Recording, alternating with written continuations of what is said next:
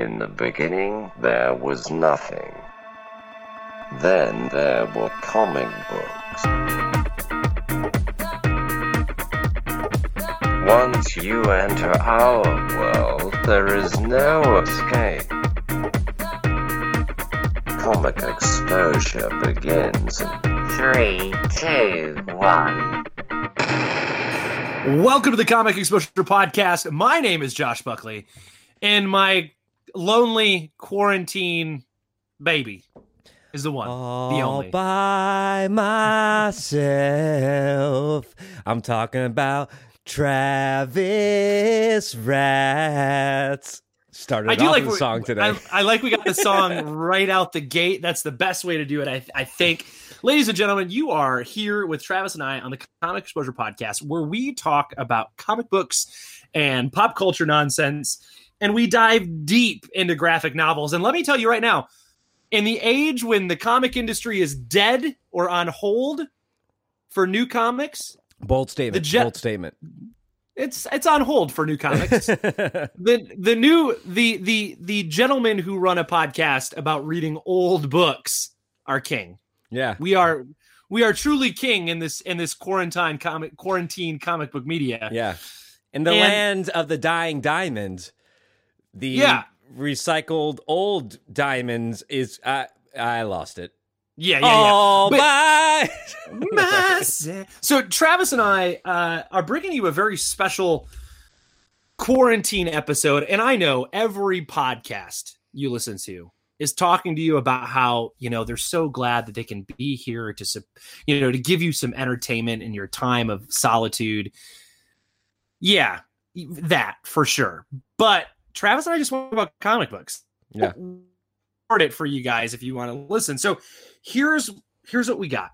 Travis and I have a plethora of pinatas. No, a plethora of episodes and books that we have read over the ages, the half decade of comic exposure.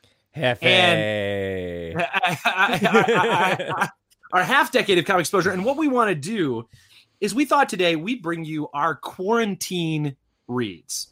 So here's what you're doing. What's a quarantine read, Josh? What's a quarantine read?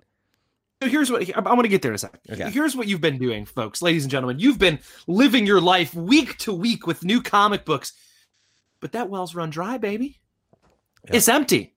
There's nothing to drink from. So Travis and I want you to lap from our luscious pools. We want you to suck from our comic troves. Travis and I go read the old stuff. We read the stuff from the long ago time, from the before time. And so we want you to go back and read one of these books, and we want you to go back and listen to our show, and you'll have 2 people, maybe 3 or 4 people on the episode, and you can go, oh man, it's fun to have people talk about a comic book I've read. We're going to ladle out knowledge. Yeah. I'm going to keep your liquid metaphor. We're going to ladle out comic knowledge and pour it in like a soothing elixir into the palms of your hands for you to just slurp up. So Travis and I decided that we would pick 3 books apiece that we've read over the last 5 years on Comic Exposure and tell you why we think they are a good quarantine read or the episode is a quality quarantine listen. Yes. And here's what I think a good quarantine read is, Travis. I think a good quarantine read is something that helps you escape, something that will occupy your mind so you don't have to think about whether or not you touched that doorknob when you went to the grocery store or not, right? Like you can take your mind off of that.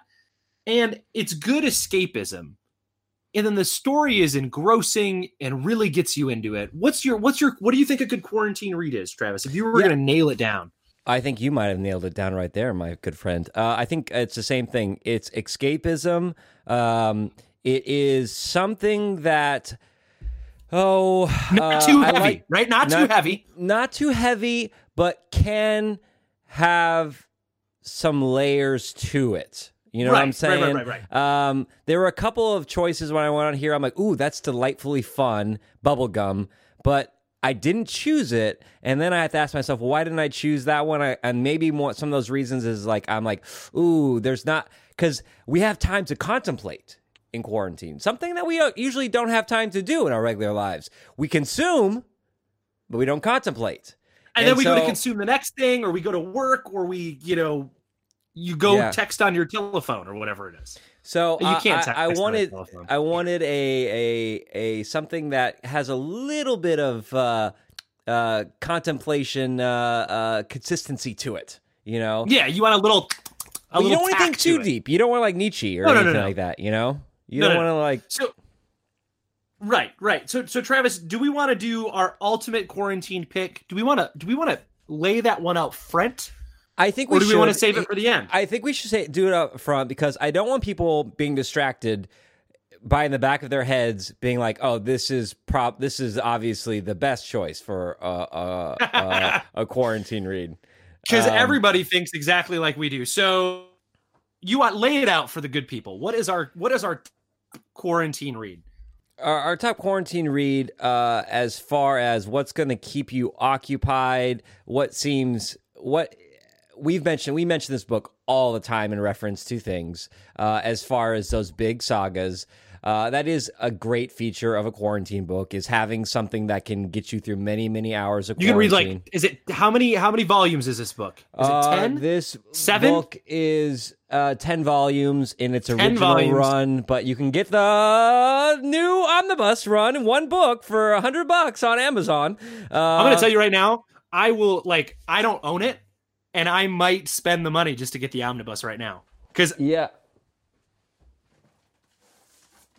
you have the omnibus? Yeah, I got the omnibus, baby. Holy crap. It's beautiful. Ladies and gentlemen, so what I'm looking at that you can't see right now is the whale blubber of this book that he's opening up for me. Our quarantine pick.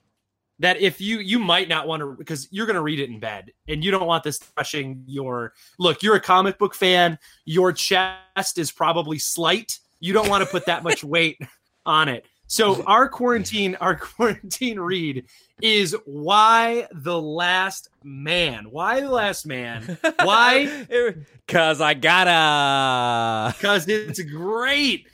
So we decided that Y the Last Man is going to be our quarantine pick. And so it is a series written by Brian K. Vaughan with most of the artwork by Pia Guerrera. And this was a Vertigo book from 2002 to 2008. Long-running book, 10 volumes, epic story. Travis, why do you think this bad boy is the ultimate quarantine read? Well, I have a lot of running full-long series that I really love.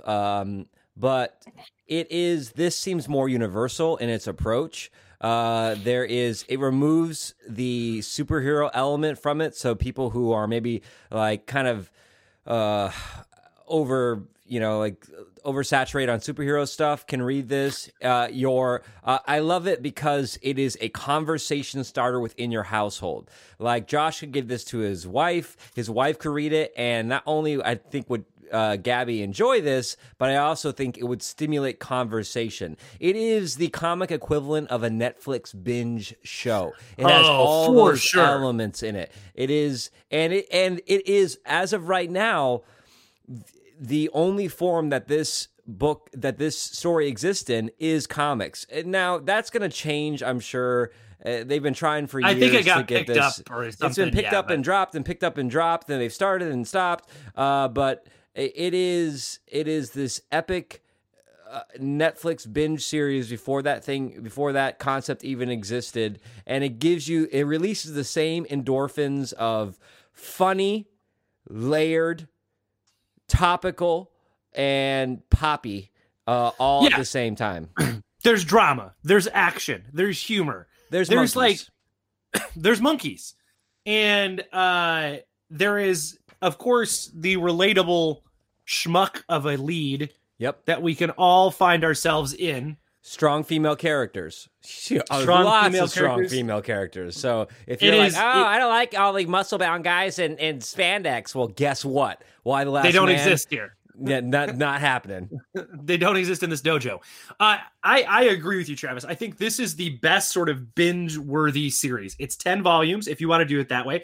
I think it came out in 5 books, which collects each. I think it like combines trades, or maybe it's the newest version is they double up the trade. So that 10 of the original trade run is now 5, and or you can get the omnibus. Or you can grab the omnibus. Or here's the thing: if you don't want the paper, I'm sure you can get this on Kindle, on Comixology. Yes. You can get it somewhere to read digitally, and you will go like, "What's the next issue?" Yep. Right. So Travis used to keep all of these in a bucket. He had a bucket full of Y the Last Man trades, and he gave me the bucket. Actually, I don't think you gave me the bucket. I think I had to like come back to you over and over again, like Oliver Twist, and ask for more. Is it Oliver Twist? And say, "Please, sir, can I have some more?" Right? Can I have some more Y? More Y? You can't have any Y until you eat your, And I was like, glorious food. I was like, but I need it. I was fiending for the next issue because you would end it like every issue's ending on sort of this little cliffhangery thing. Brian K. Vaughan is a fantastic writer. He does amazing stuff. So if you read Saga and you're like, "Oh, I love Saga," go read this. This is great. It's a great story. He tells a compelling book. Why do we pick this above, say, a Saga? Because Saga is also a great series as well. So why are we saying this above Saga? Saga's not done. This is a complete series that you can pick up, get beginning to end. It is a nice, long, full story. And I think that it's a little more... When you talk about when you talk about a virus hitting that affects the entire world and the ramifications from it. So that would be my only caveat for if we talked about this being an escape. There is, if you are sick of like virus talk, maybe pick one of our other choices. But this is not over. It's not. It's not apples to apples here. It's not like watching Contagion. The virus is a device. It is a device to tell a story. It is not the overarching, thematic. And also not why we chose it, right? Like that's not the reason we chose this book, to be cute about it being about an outbreak and a virus, but really because it is a fully encapsulated story that lets you dive in and you get to learn so much about these characters and their growth and their arc over these 10 volumes that you really kind of there's a lot of stake in it, right? Like there's a lot of meat to this trade, not because it's 10 volumes, not just because it's 10 volumes, but you really get to spend time with these characters. And so I love this book too, because the emotional arc of the characters, this book does not give you what you want from it. Like there's so many things in that happens with these characters. So I'm like, no. And at the end, we talked about, I think on last week's episode, of nailing the ending of like earning the ending. What did we do last week that they earned the ending? Sarah. And so Brian K. Vaughan is almost a master at ending things. He does a really good job of bringing epic stories to an end, except for maybe Lost. Classic. I take that back. Classic example of how to not end this. But he wasn't the only one working on that. So right. And so this feels complete. It sticks with you. When you finish this series, it will stick with you for weeks, if not months, if not for your entire life. You'll go back and think about the ending to Y the Last Man and how all those threads wove together to give you this emotional punch at the end of it. So I know if you're listening to this podcast, you've probably read the Y the Last Man, but either reread it or wave the flag. I'm going to reread it. Wave the flag. You know what I'm saying? Wave that flag. Send it around to other people. Talk about this book. Yeah, it's super good. All right, so then put your Y the Last Man's in a bucket and then throw it outside your house. Yeah, just like put it outside your house. Libraries. Yeah, and say, please take entire bucket or not at all.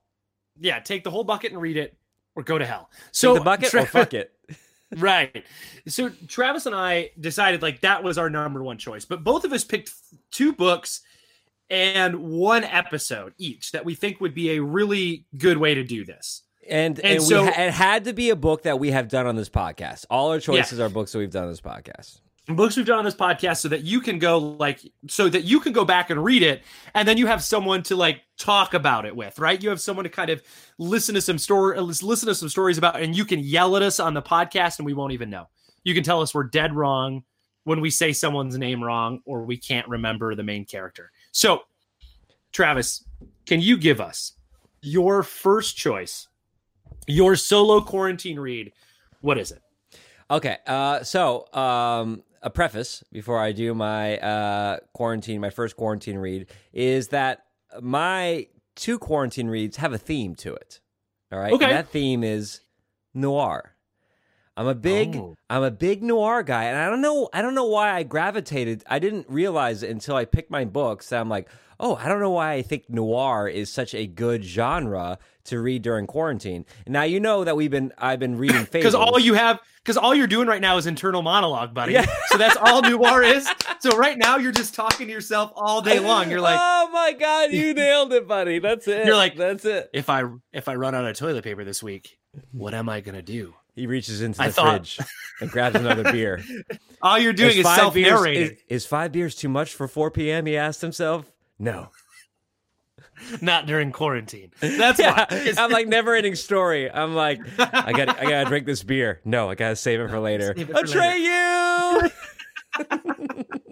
So noir is your choice. You feel noirish during this time period. So what's your book? What's your first choice? All right. My first choice is Jeff Loeb and Tim Sale's Batman: The Long Halloween. Okay. It's a good one. Yeah, it's a good one. I know it's not your favorite Batman. It's not my favorite Batman, but it's a good Batman story. It's a good Batman. It's my favorite Batman story, my favorite Batman run as of now. And I thought that it was great for 2 reasons. One, it is a full self-contained story that has a bit of weight to it. It's a little bit longer. It does take a while to get through it. I remember, 12 issues. I read this on that night, like that 19-hour plane traveling on my first kind of foray over back into Japan. And I was just engrossed by this story. One, the story, it brings in all your favorite Batman villains. Like every villain in the Batman lore, not every villain, but the major Batman villains appear in here along with some of the other kind of sideline villains. We get to that. It is that very noir Batman. This continues, for those of you who read Batman Year One, what Jeff Loeb and Tim Sale did is they continued from that story. So this is kind of like almost like Batman Year 2. It's kind of like Batman in his second year. The lore is it's his second year of being a detective. So the detective part of Batman really stands out in this book. And that is my favorite part about Batman is when you can play into that detective piece of it. That's what I love, right? Like he's not just a brute force. He is a thinking man who also can kick the shit out of you. Absolutely. And I'm hot and cold with Tim Sale. I know he read one of his Spider-Man books, Spider-Man Blue, I believe he did, maybe. Yeah. And but I think he does. I think his art style fits this story really well. We love a pointy-ear Batman, Josh. I do love a big. It's not the pointiest. It's not the biggest, but he's longer than he is shorter. He's a strong-eared Batman, as I like to say. Yes. I was a fantastic choice. Very good stuff. My only beef with it, I don't like his Joker, but otherwise, fantastic. Yes. 12 issues. Listen to that episode. And again, we're picking books that complement episodes. And in that episode, we have Dr. Dan, the Batman fan, talking about it. Right. And you can hear all about Josh's disdain for the Joker design, which Dr. Dan and I both really like. You guys loved it. Yeah. Big teeth. Like almost monstrous style of a Joker there. But another reason I picked it is because everything has been delayed, right? All these movies have been delayed, right? So, but we don't want our anticipation to drop of these things. So there is a lot of speculation that the Matt Reeves, that's right? Director? Sure. The new Batman flick. Yeah. Directed Batman is going to pull heavily from The Long Halloween. And there's some good about that and some bad about that. The bad about that for me is A Long Halloween has a lot of Two-Face in it, a lot of Harvey Dent. And a lot of people look at The Long Halloween as the quintessential origin story for Harvey Dent turning into Two-Face. In fact, in Christopher Nolan's Dark Knight, a lot of that Harvey Dent kind of transitioning into Two-Face and how that works with the Falcone Maroni crime war, that it was pulled. A lot of that was pulled from Long Halloween. Yeah, so Falcone, Maroni, Macaroni, Moroni. Yeah. They formed the Macarena, I believe, is what they. Yeah, that's the name of their gang. Yeah. Come on, let me see. Let me do the Batarena. Let me do the Batarena. Blam, blam, blam. Yeah. And so I think that if you're not well versed in that lore, this could pay off if you kind of want to maybe get a preview of the tone. Maybe this new Batman. Again, it's all speculation, but it seems to be coming from there with the stills that show a bunch of pumpkins around a mansion and those new Batman leaked film footage. But yeah, I think that this is. I don't think you can. If you're a Batman completionist, which probably it'd be very hard to be a complete Batman completionist, but what we're going to talk about here in this episode is going through, Batman, and I think this is an essential. I think this is whether it's your favorite or not. It is a key piece in Batman lore. I would say it's in the top 10 for sure. In me, it's my one, but I would say almost any Batman fan would objectively have to say that Long Halloween has to be in the top 10 essential Batman storylines. So if you haven't read Long Halloween, it will take you a little bit. There is some stuff to chew on in there. And I hope you enjoy it. All right. So here's my first pick. All right. So my first pick is this was a book that Travis and I picked for Book of the Year, when we used to say what's the best book we read that year. And I think the book that I would pick that I think is a great one is The Sheriff of Babylon. Sheriff of Babylon by Tom King and Mitch Garrett. There we go. So Tom King and Mitch Garrett do this sort of crime story set in during the Iraq War, during the occupation of Iraq. The American soldiers are there. It is my choice for this one. And then I'm going to put a nice pause there because I can't vamp without. I heard. I can't vamp without you. It's funny. It is. I forgot that we put that as Book of the Year. And here's the thing. The more time goes by, the more I remember that book fondly. Like, I'm like, wow, that was really good storytelling and really we only great read art. The first volume. We only read that's the first thing. half. You read the whole thing. Yes. I have not. And I'm like, why did I not read that? Here's the problem I'm coming up with. If after reading that first volume, there's so much happening in there that if I want to read the second volume, which I think I'm going to do now during this quarantine, I have to reread it because there's so much going on there. Yeah, it's a mystery. So here's what I would tell you. If you, let's say, did you watch Homeland? Did you think Homeland was a great show? Are you watching that Tom Clancy show on Jack Ryan on Amazon right now? If you thought both of those were really good, if you like that sort of crime story and a war story, this does such a good job of melding those two things. And here's what it is. It's a bit noir too. It is simply cinematic. It truly is an incredible piece of. It is. So we've talked on the show about this idea of like what makes an HBO show prestige or whatever it is, right? This is a sort of high level story in a comic book. There's no superheroes. There's no like Y the Last Man. This isn't. If you are tired of superheroes and you don't want to read that, this is a good place to go to get the story, a type of story that you don't see in comics very often, or you don't see in popular comic book pop culture comics, right? It's reminiscent of the conversation we had last week about Sarah, about Right. someone who's taking something, grounding it in reality, and exploring a real kind of niche element to a larger campaign. So, Right.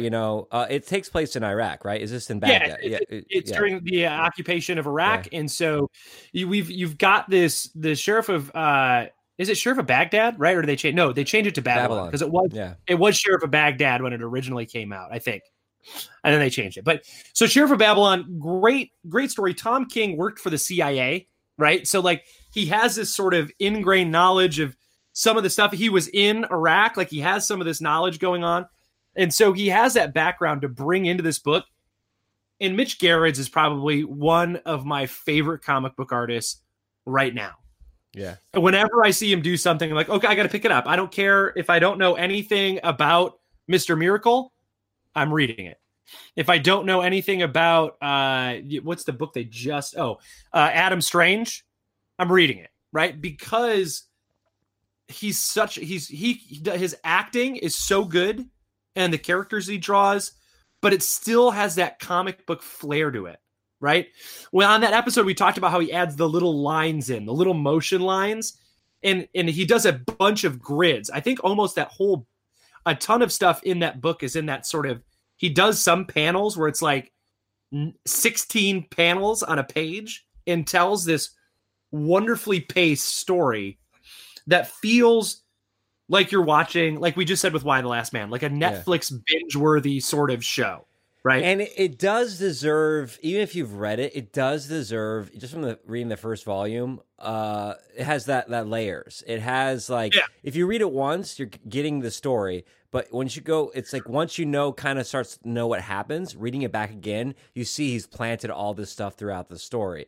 And it's kind of like a detective story if the detective was restrained by military protocol and how to get around that. And so that's always interesting to me is oftentimes in like detective stories, the detective has carte blanche to employ whatever methods he wants to employ. But our protagonist in this story is, you have that U.S. government military occupation. So he has to navigate both these different cultures, not just an American culture, but an American military culture. And then that, Iraqi culture, like being in a place where you are now controlled by a foreign power, right? So it's this really interesting story that he's able to weave about what was going on the ground in those relationships, but he's also able to tell you sort of this very high stakes crime story in it. So again, if you thought Jack Ryan on Amazon, that is like Jack Ryan, Homeland are like very they're knocking on the same doors.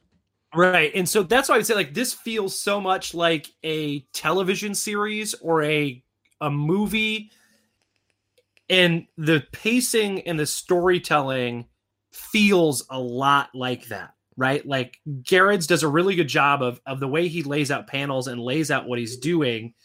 And Tom King often said like, well, I asked him to try to do it this way to kind of show the pacing of what this looks like. And it flows in such a good way. And there's so much dialogue in it, but it doesn't feel like you're drowning in dialogue. There are scenes where there's two people sitting outside of an abandoned pool.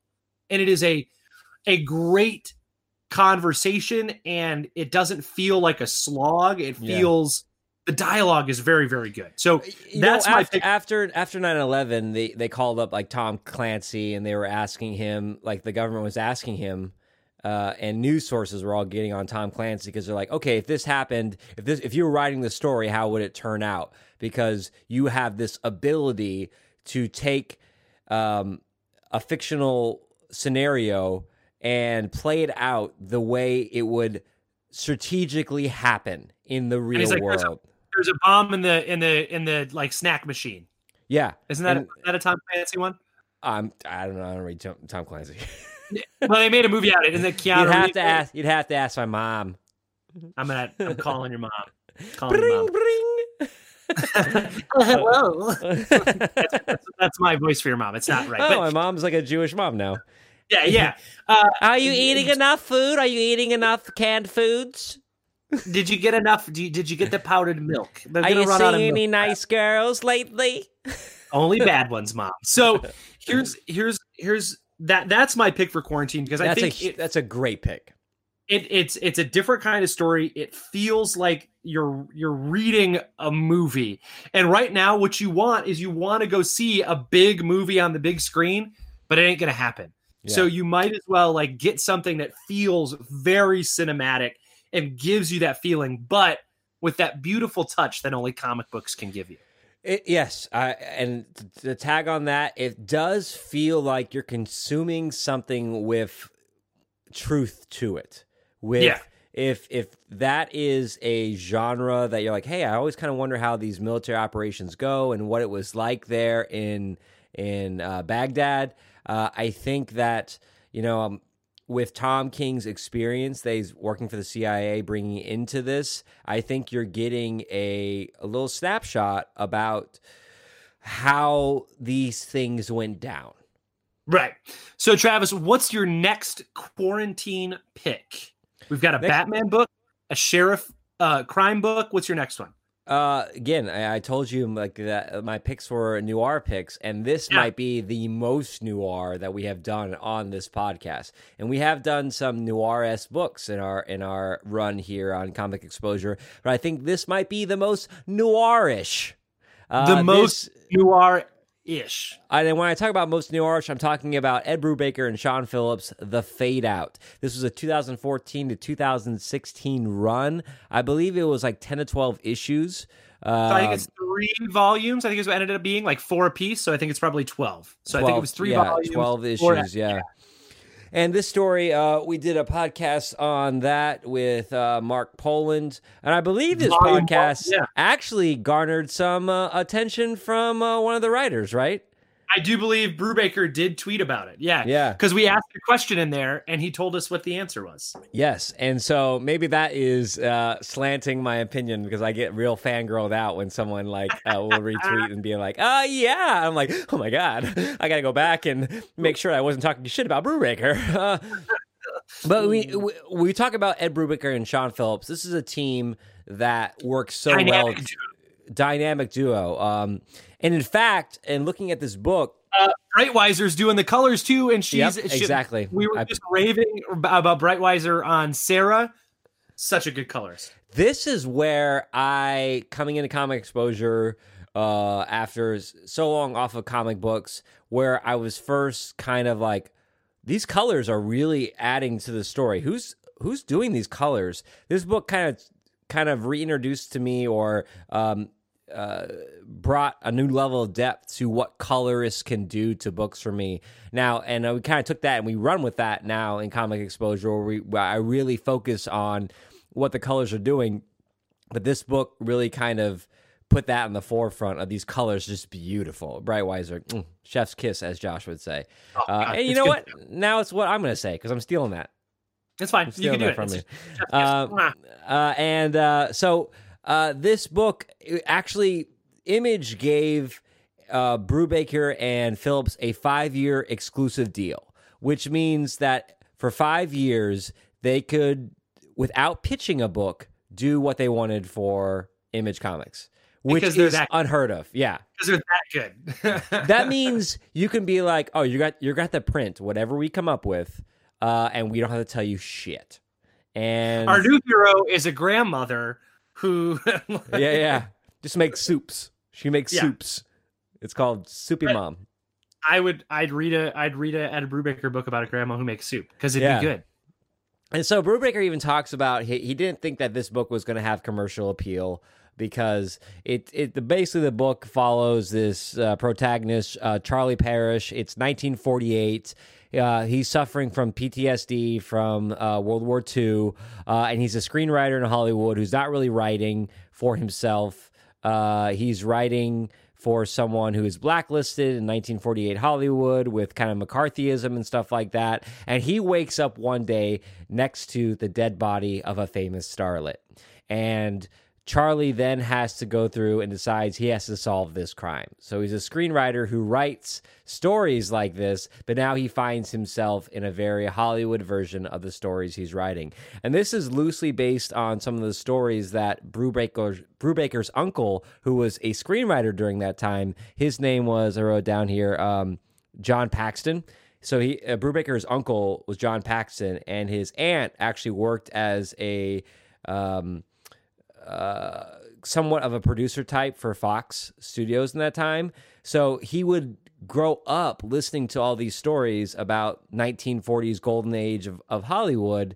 And so, again, just like what you were talking about with Tom King, having that inside track and being able to give you an authentic take on a story that we've seen before, you have a kid who grew up on these stories, Brubaker, who has the storytelling talent, and then when you put Sean Phillips's art, which is almost like meant for noir, like it's almost he was born to draw noir. His ink work, his black is so good. Yeah, it's so good. Oh, that would be great too to see this in black and white too. I would love to see all that. And all of the facial expressions are so. They really are. They fit that sort of noir, sort of like overacted, sort of like shock sometimes when he sees them. But he does really great character work as well with the characters that he wrote in this book. Now, I will say I think this book starts stronger than it ends, but I think it as a piece, it's got some twists and turns into it. The dialogue is. I think one of the things that we're finding in common is we have this kind of binge-worthy. I think that's one of our main go-tos for a quarantine read is that it's binge. You can't put the book down, and it has a complete story there. So if you like old Hollywood, or you like noir detectives, or you just like fantastic art and coloring, this book hits it out of the park on all three of those. It does it well. In all of those aspects individually, that's worth the read. But when you combine all three of them together, it really knocks it out of the park. We've read some stuff. I've only seen bits of Fatale, and we've read some stuff like All My Heroes Are Junkies. And you read that new one that I haven't read. It's a political one, I want to say. No, I can't remember what it's called right now. But I've read a couple of his stuff. Their run on Criminal has been really good. Yeah. Lots of good stuff. But so this is my favorite. This is my favorite of theirs. This is really good. I have the hardcover, the oversized like hardcover of the 3 volumes all together. It is a wonderful read. There's essays in it. Brubaker has all these essays about 1940s Hollywood that are great too. I think that's the other good thing about this, Travis. Not only are you get to read the story, but then his thoughts about each of these pieces, and he weaves in real actors from the time period, and you kind of get to see all of that in the background. So really good choice.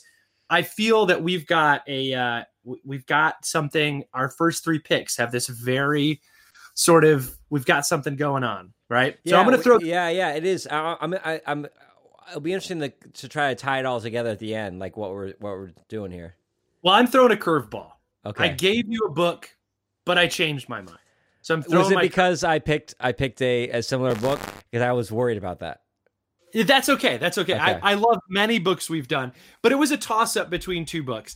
And I didn't want to like bookend our conversation with 2 Batman books because I was going to pick another Batman book. I'm excited about that. Go ahead and throw it out there so people can know it. Throw the book out there. I was going to talk about Batman Zero Year, which I think is a great piece of as a good Batman story. It kind of stands on its own, even though it's part of the epic sort of run that was New 52 Batman. It's fun. It's poppy. It's very Batman. Yeah. Color. It's very bright. But my choice, here's what we need. Travis and I have given you some pretty serious books that might weigh heavy on you. Yeah. I want to give you something. I think I know what you're going to say, and that was going to be one of my picks. I'm going to give you something that I want like jabs the man in the eye, that pokes society square in the face. My choice is the Flintstones. Oh, I was gonna go Prez. Good. Yeah. I'm gonna do the Flintstones is my book. It's Flintstones by Mark Russell, drawn by Steve Pugh. This was a DC book where they essentially were letting people redo Hanna-Barbera stories for DC Comics. And Mark Russell is a king of satire. He like skewers everything, but it's not in an overly mean way. It's fun. And I know it's in a very poppy way. It's not like a super wordy way like Mark Twain, like satire. No. But he's very Mark Twainish though. It feels but it's not as vulgar as South Park satire. It's not as witty as Mark Twain, but it is. I think he's one of the best satires working in today's writing field. Go ahead. It's so. This is a book that sort of skewers everything going on in modern society through the lens of the Flintstones. And maybe you're like, well, how do you make that happen? If you haven't listened to this episode, if you didn't read the book, how do you make that happen? He makes it happen masterfully, right? You've got all of these guys who were in the caveman wars are now, like he takes the Water Buffalo Lodge, and you've got guys dealing with PTSD, right? You've got, the appliances kind of dealing with their own existential crisis, right? You got big corporations. You got big corporations taking over. You have aliens that land and sort of what goes on with teen culture. You have this whole thing about religion jammed in there as well. And he does a really good job. And Steve Pugh does some work with the art that's bubblegummy but he takes that Hanna-Barbera characters, gives them a little more reality, right? Gives it a little more sort of like, they don't look like the Hanna-Barbera characters. You get a little more realism with it, but not too much, because you've got a talking, a vacuum cleaner that's an elephant, right? And you've got all these things that are there that are very Hanna-Barbera, but he twists it. Yeah. At one point, one of my favorite scenes is all the appliances are like in a closet talking with each other. Like the elephant that has to vacuum up stuff, the bird who has to open cans, and they're all just kind of like put away, the utility of them, and they're just kind of like stuck in a closet like, all right, what do we do when we're not being used? Right. And so this is 2 volumes. We talked about volume 1 on the show, but volume 2 is all like, it wraps it up really well. So if you're looking for something to read, it's 12 issues. It's not the sort of sit down and read it and you're done sort of thing. There's a lot to snack on, right? It's very contemplative.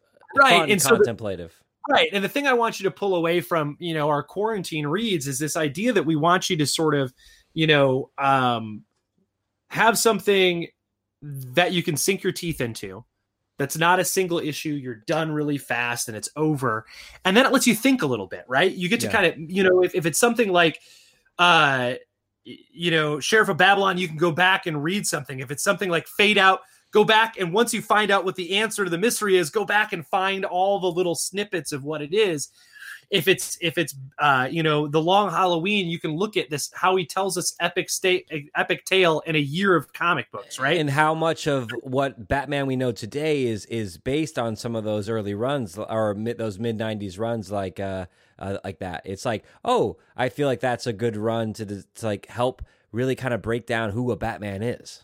Right. And so I think Flintstones is this great opportunity to sort of like get some levity, because it's lots of jokes, but then it also goes like, it helps you realize like, look, we're living in some screwed up stuff right now. So you might as well get a little bit of a laugh at how crazy things are right now. Right. Yeah. And be able to look at something that pokes fun at modern society in a really random way by using a story about, Neanderthals and cavemen. Right. And something from your childhood. Yeah. And ends it for you. Can I I don't even know the answer to this question, but it might be an interesting question. What like nostalgic property would be best used to tell a quarantine story a la, like a Flintstone style satire? Like, because he's done a couple of things. He's done, I think he used not Huckleberry Hound, but like what's Snagglepuss. Snagglepuss, right? Yeah. So like, if you had to satirize, in a year from now, 2 years from now, the quarantine issue, what character is like made for that? Dilbert. I want I want like a satir. I mean, Dilbert's satirical anyways, but I want like Dilbert living in what we're going through now. That would be good, but also kind of maybe too on the nose. No. I think it's great because it also captures what like everyone loves right now. It has that Office vibe to it as well, and so much of middle class America is working from home now, but has to deal with office dynamics via like Zoom at home. Yeah, and like how that would affect. That's actually really really good. I'm trying to think of what would be a good, like, who's kind of like what old cartoon character. Space Ghost, I think, would be a fun one. Because looking at how like entertainment, all these entertainers are going to YouTube and doing like shows from home and like trying to maintain that.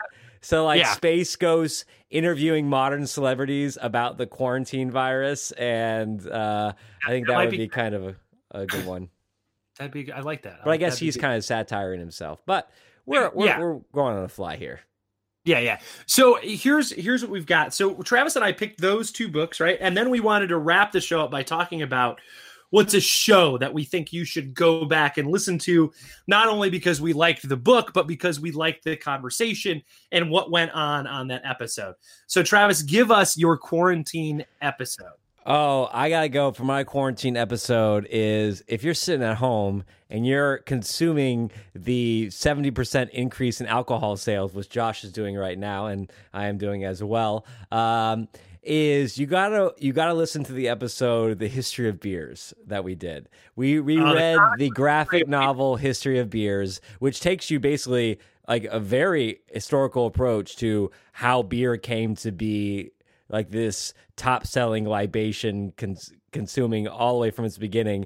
And what makes this episode great is, one, it was the last episode I did in the States before moving to Japan. And two, Josh... Everybody, no, not just me. Everybody. And Sobek, the guests on that show, had gone to a beer tasting convention, Beer Fest. And then we came back and we drink more beers during the episode. Josh is drunk off his mind. I just got drunk within the episode, and they drank as much as I did during the episode. I think Josh was very close to throwing up during the episode. Oh, no. Here's something. Here's the best thing. If you don't know what happened, in the middle of the episode, I leave, throw up, and come back to the episode. I yacked. We did the episode at my house. We went to Strong Beer Fest, so not just like regular beer festival, but like it was like 15% alcohol, barrel-aged stout, all this stuff, and I definitely yacked mid-episode. And then we were drinking fancy beers. Everyone was required to bring 2 new beers to the episode. Anthony brought beers that aligned with the beers we were talking about in the episode. Yes. So you'll hear us like cracking open beers into the microphone while we were doing the episode.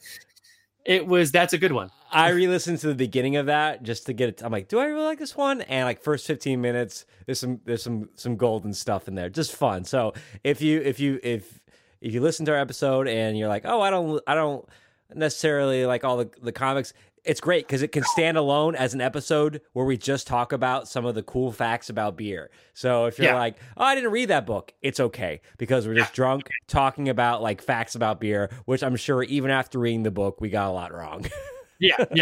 That's a beautiful episode. What's yours, Josh? My choice was something we've only been able to do it once. It was a ton of fun, and I wish like it could have been a regular thing we did with the show. But someone had to pack up and move across the ocean. I'm not saying who that is, but now a lot of podcasts do that. I think we were one of the first, and I think a lot of them do it now. So we did a live episode at Arizona at Amazing. What was it? It's Phoenix Comic Con. It's 2016. 2016 Phoenix Comic Con. We did a live panel where we talked about the saga. We talked about Saga Volume 1. So we literally had a guest, We had an audience. We had 2 guests with us, Freddie Pinion, who's been on the show a couple times, and then Andrea Consalvi, who's been on the show a couple times. And we were on stage, and we got to talk about it, and we got to call on audience members and have them fill in some stuff about the book, what they liked about it. There was so much fun energy in the room because here's the deal, Travis. I think we're funny. I think we say things.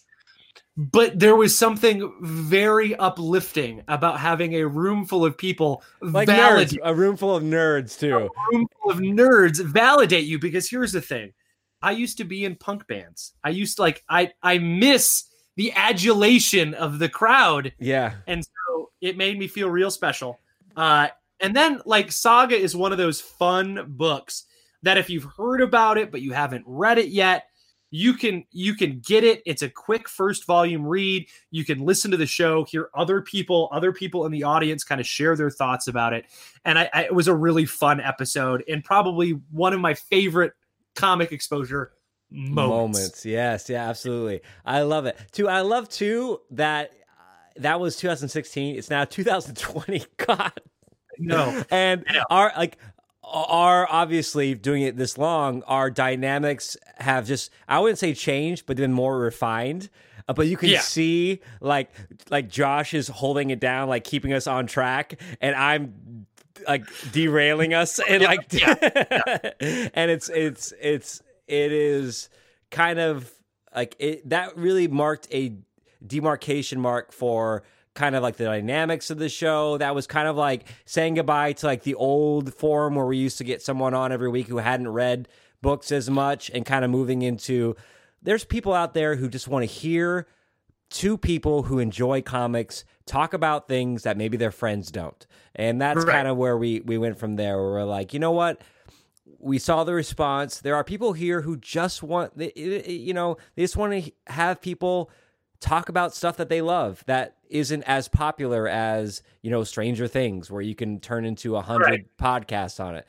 They want to hear someone talk about the Flintstones, that first trade that they read. So here's what I want to know. How many people have done that podcast episode on Animal Man, right? Nobody. Yeah. You and me, the only one doing, you and I are the only ones brave enough to do a doubleheader episode on the DC comic book character Animal Man, and to deep dive into what he was then as to what he is now. Yeah, I'm going to tell you what, Animal Man might possibly be one of my favorite DC characters after that.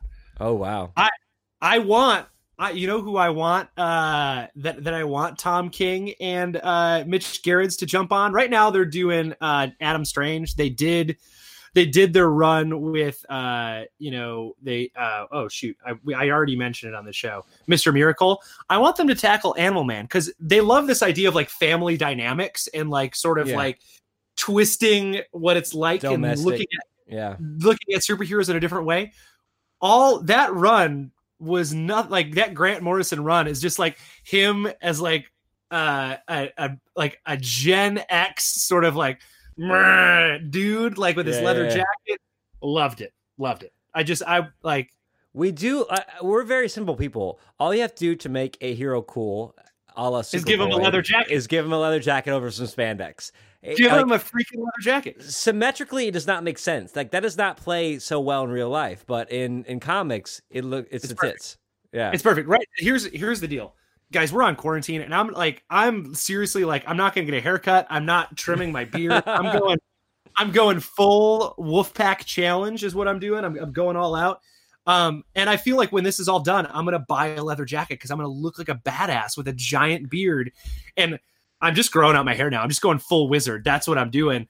And I'm going to look like a heavy metal dude. I'm buying a leather jacket. Would look good under that leather jacket, a Comic Exposure Bruce the Punk Rock Kaiju t-shirt, which you can get on Amazon.com by searching Comic Exposure on Amazon.com. You can get yourself a punk rock a la Screeching Weasels-esque Bruce the Comic Kaiju Comic Exposure t-shirt.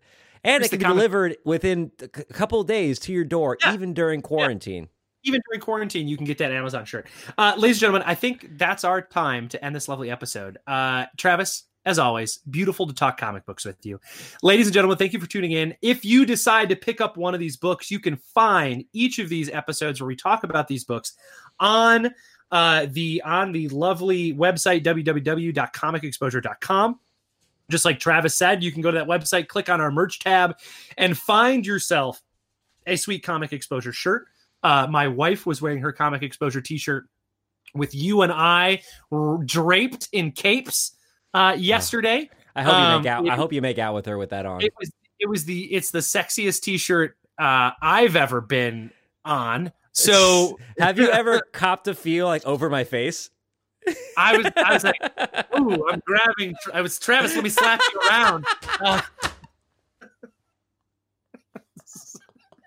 So you can get yourself a Comic Exposure t-shirt and emblazon your testicles with Travis and I and our mugs on your faces. We also need to do our simple drawing of you and me needs to be a t-shirt. Now that we've got the store, our drawing of you and I, which is our header for Comic Exposure. Maybe you redo that a little bit so you can have a project to do, because I cannot get this guy to draw any. He's a great doodler. Josh is amazing t-shirt doodles. Hey, and here's what I'm going to tell you. I made a t-shirt that Amazon rejected, so we need a Thought Bubble shirt so I can get my fucking Conan shirt. That's all I want in life, Travis, is a Conan the Barbarian shirt that says, "Are you there, Crom? It's me, Conan." I can make that happen for you. It might cost me like $200 for an exclusive shirt, but I will make that happen for you. No, you just do it on Thought Bubble. It's easy. Threadless or whoever lets you put whatever you want on it. They don't care about copyrights. So, ladies and gentlemen, we want to thank you for tuning in. What's the next book, Josh? Quick. Next book. Travis and I are talking about Green Arrow, the Longbow Hunters. Travis and I wanted to dive into a character we've never touched on this, especially during quarantine when no new books are coming out. We wanted to go back and look. That's what we did. You can find it on Comixology. It's only 3 issues, but 3 40-page issues. So it's like those oversized 80s books that DC put out. So check it out. Read it with us. And you know what, ladies and gentlemen? We'll see you next trade.